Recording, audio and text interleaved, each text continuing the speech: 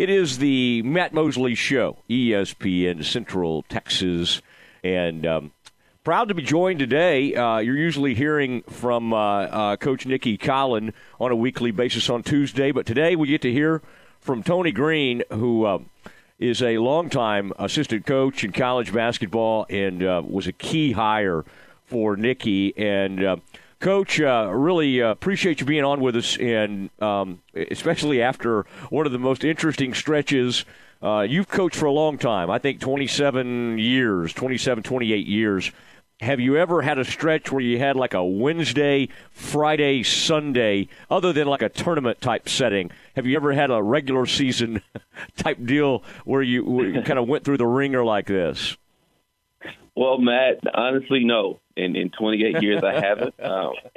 You are exactly right. It actually felt like we were in tournament time. I felt like we were in March where we were playing so many games. But it was a unique situation, and we're at the point where our last game, upcoming last game is tomorrow. I believe we had 4 games in 7 days, something like that, from Wednesday to Wednesday. And it's a unique situation, but I'm so proud how our girls have responded and to that situation.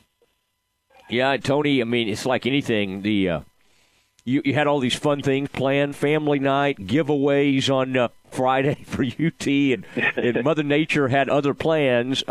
It had to be cool, though. Tony, you've coached at a lot of different levels over your career, but to see the students come out like they did, even after, I guess, things had finally kind of started to thaw on Friday. And honestly, when you have a weather event, it kind of threw Wednesday's game completely off from a fan standpoint.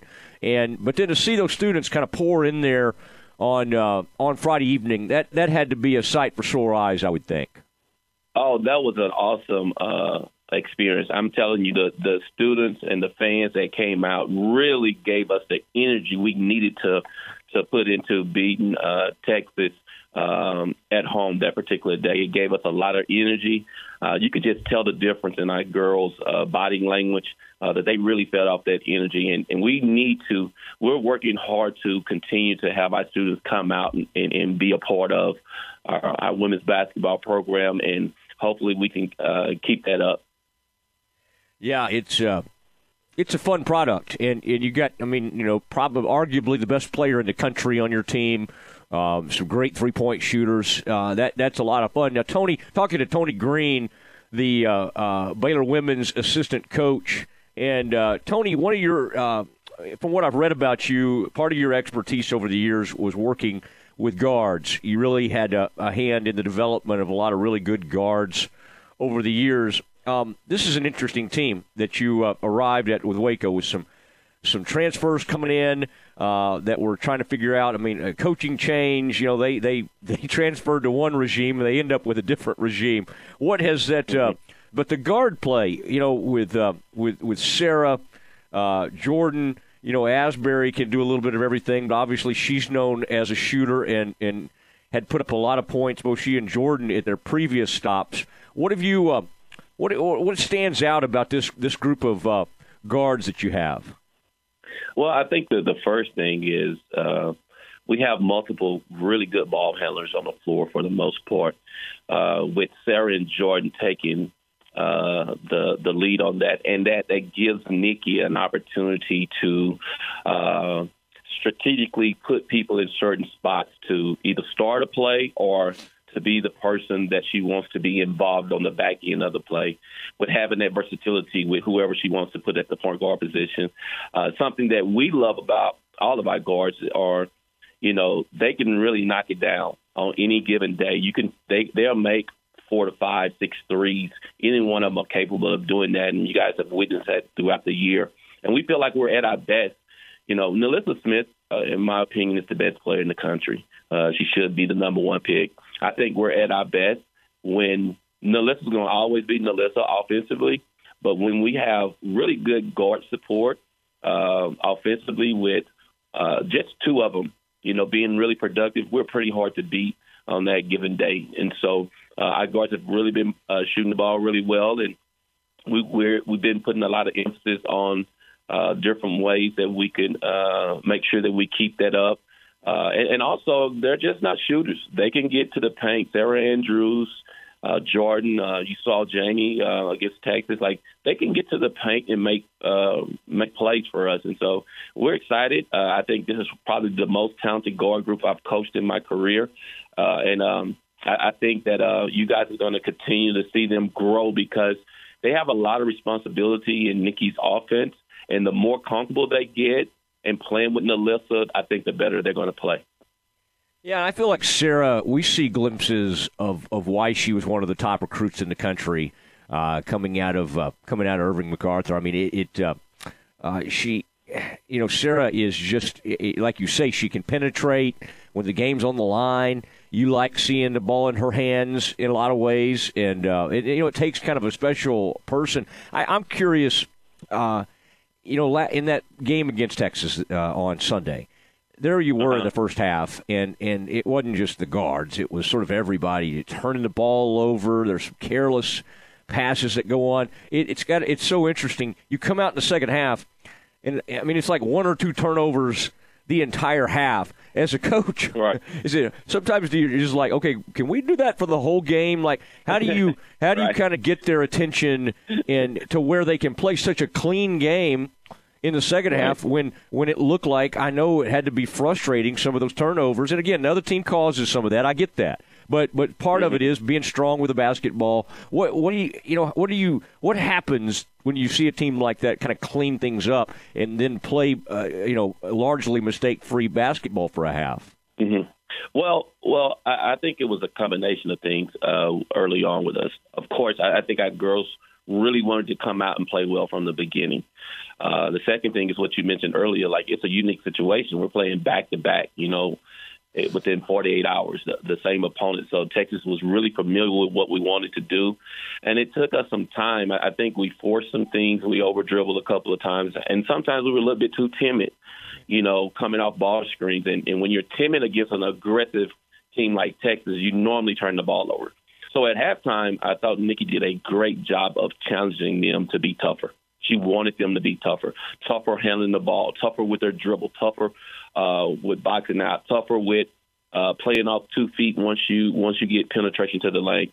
And, our girls did an awesome job of embracing the challenge from their head coach, and we had a really good second half. Playing tougher, and, we was fortunate enough to beat a really good Texas team at their house. Yeah, it was a great win, and I was kind of laughing. Talking to Tony Greene, assistant coach for the Baylor women on the Matt Mosley Show, ESPN Central Texas. Tony, you never can predict how people are going to vote, and I know y'all don't sit around and spend too much time worrying about top 25 or whatever, but I had to laugh at you get back-to-back wins over the number 13 team in a 3-day span, and y'all move down. I was like, wait, right. what's this about? Now, of course, maybe they held the Oklahoma thing.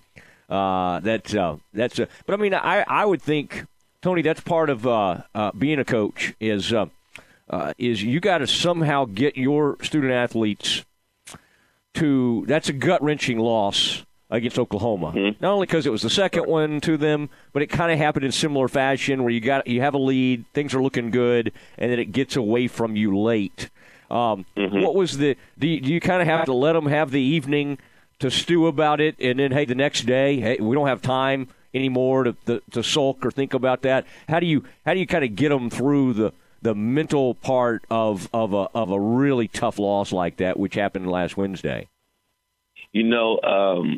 All credit goes to Nikki Collins. I thought, that loss, it hurt. There's no bones about it. It really hurt everybody, from the coaching staff to the players. But Nikki has shown this type of toughness all year. She replaced a Hall of Famer in Kim Mulkey, and she has some people who really like her. She has some people who don't agree with her and don't like her and don't even know her. But she's a tough person, and so she moves on. Like, Nikki doesn't waste a lot of time dwelling on negative stuff. And so the next day when we met as a staff, she said Texas was my scout. She was like, she knew exactly what she wanted. She said, Tony, I want to give them about 4 to 5 things that you think we need to be really good at to beat Texas. I want to focus on those 4 or 5 things. I don't want to watch OU. We're not going to watch what we could have did better. We just need to focus on beating Texas. And so that's what we did. Like, she shifted us right into Texas mode. We didn't have time to lick our wounds, and that's all credit to her. I thought she did a great job with that. And with that being said, we was fortunate enough. That shows you what type of leader we have our program. We could lose a heart-wrenching game at home, a game that we led for 35 minutes, and then put ourselves back together quickly, and in 48 hours, we beat the number 13 team in the country twice, and one time at home, one time at their place. So, this is just a credit to our head coach.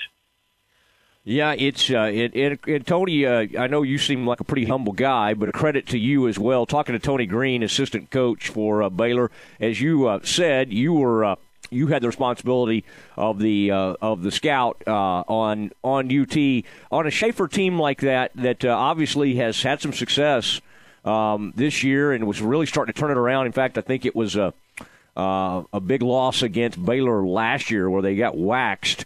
That they sort of credit as being a real turning point for them, and how they defended and all of that. What were top? You don't have to share the entire scout with us, but what were the one or two things that really stood out to you in the points you tried to drive home with the team? Here's what we need to do and key on against this Texas team. I've actually coached against Vic when I was in the SEC at Ole Miss, and his team, they have a very good defensive team. But when the effect of their defense, to me, the strong part, the strong point of their defense is this: it's not the physical pressure. I think it's the mental effect that it has on teams. Meaning, They wear you down physically, but mentally they wear you down to where you lose focus, you stop executing, you give in to your spacing on offense, you give in to making strong passes, you get frustrated because they're bumping you, fouling you sometimes at no call, and you lose your ability to focus and execute. So the key that I gave to Nikki is that I felt like we had to be mentally tough to play through that, because pressure teams, they just need 3 minutes of you being mentally weak to make a big run on you, 2 or 3 minutes, 5 or 6 possessions to where you're not executing, you're not scoring, you're giving in, you're focusing on being tired, you're focusing on being fatigued, and they take advantage of it. And so I felt like the key was we had to be mentally tough against them when we got a little tired and still execute offensively and still execute defensively. And I believe our girls did that. I think we weathered the storm in the first. We had a terrible second quarter, I want to say, at Texas, but we weathered the storm, and we re-challenged our girls at halftime, and that's what we did differently. We were more mentally tougher in the third and fourth quarter at Texas than we were in the first 2 quarters, and so I feel like that's the biggest thing when it comes down to beating Texas. You can't be mentally weak and give in to their ball pressure, their physical play, and then you're not focusing on doing your job and doing your job well. Yeah, that seems like. Now, do you miss? I'm sure for a lot of years you would put on the coat and tie or the tie on the sideline. Tony, I noticed Schaefer. Most people have gone to what y'all do, the pullover look. I know the Baylor men have too. Do you ever miss the tie, or do you not really miss it at all? Listen, I don't miss it at all, but, I think my wife misses it more than I do because she likes seeing me dress up. But I don't miss it. I will tell you one thing. I'm looking in my closet when I get up in the morning. I have like 30 or 40 suits that I just don't wear anymore, and I don't know, I don't know when I'm going to use them again. But I'm happy. Trust me, I'm happy. Yeah, it's the COVID brought about a lot of bad things, the pandemic, obviously. But for coaches, I mean, you even see Jay Wright at Villanova. I mean, the man of Armani suits, going with a pullover look now, going with a more relaxed look, and I think everybody's actually enjoyed it. Although I get a kick out of watching the Baylor men. It's like 27 staffers in the same pullover, it's kind of a funny.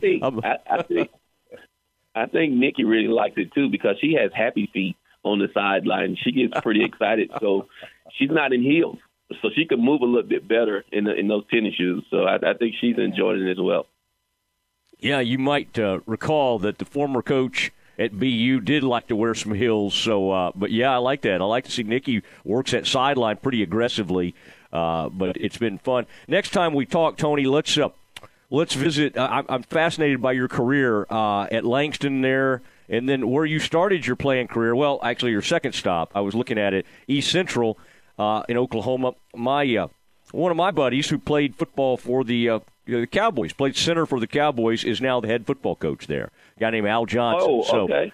So it's kind of fun to see all that history. And, boy, you just decided most coaches have this very nomadic place to place to place before they, maybe whatever, where they end up. And you just decided you liked it there at Langston and stayed there for, 14, 15 years. That's really interesting to me.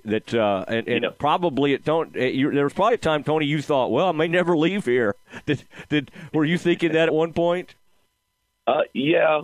I had a couple of offers to leave Langston, but I really enjoy working for my head coach there. Actually, she's my best friend. She's actually the athletic director now at Langston. Okay. But you know what? She's a really good friend of mine, and she's the reason why I left, because she got the head job at Grambling, and of course I went with her. They offered me the head job at Langston, but I did have dreams of coaching on the Division I level, so I decided to go with her. But she always told me that I needed to leave her. She always pushed. She told me that I was. She had a lot of confidence in me, and she said that I was very talented, and she always wanted me to. She felt like I could coach at the highest level in college, and she always pushed me to look for opportunities, and it ended up happening when I was at Grambling, and I've been very blessed to have really good work up under really good head coaches that I enjoy working up under, and so no, I really enjoyed. Her name is Donita Rogers. I really enjoyed working for her, and she actually came to the game when we played OU at OU. But my career has been I was in the same place a little while, and then God just started blessing me with other opportunities. It seemed like once I got to the Division I level, other people started noticing some things that I was doing, whether it was recruiting wise or coaching wise, and I started receiving phone calls, and now I just try to do the right thing by God and my family with making the decision on where I want to be, and I'm so awesome. I know it was meant for me to be here at Baylor, and I'm loving every second of it. I'm 55 minutes away from my parents, and things have been going great here. Oh, man, that's cool. What town are your parents in? My mom and dad lives in they right out in Dallas. They both live in Dallas. Oh, good. Okay. Right out in the suburbs of Dallas, yes. So I'm like 55 minutes away from them, and it's been awesome. Yeah, I wondered why you were recruiting so much in Dallas. Yes, Dallas and Oklahoma. I have a lot of ties. Some of my friends are coaching high school basketball that I went to high school with or elementary with. They're coaching in that area or have AAU teams, and I have really strong ties in Oklahoma, Texas. Well, I've bounced around a little bit. I got ties everywhere, but really, really strong ties in Oklahoma, Texas, Louisiana, Arkansas, and then Kansas area. My first job in journalism as a writer was covering those state title, that dynasty, the Mansfield Lady Tigers, Samantha Morrow's, and I think Samantha ended up coaching at UTA. So I got a real good lesson in women's basketball, girls basketball, really early, and came to appreciate it. Some of those players I still think about. Aaron Grant, who went on to play at Texas Tech as a point guard. Yes. Yeah, those were great players that came out of there, and Samantha did. Sam did such a great job with them. But well, listen, it's fun to get to visit with you, and I appreciate this opportunity, and hope to do it again, and continued success as y'all continue to run this gauntlet, whatever it is, like 4 or 5 games in 8 days, I think we're calling it, or whatever. There's a lot of games, but continued success, Coach. Thank you so much, Matt. Thank you for having me on. You bet. There he goes, Tony Greene, the assistant coach, Baylor women's basketball. Great to have him, and it is time for something we call Campus Confidential. We look into the portal. Who's in the portal? Has anybody come out of the portal today? That is next.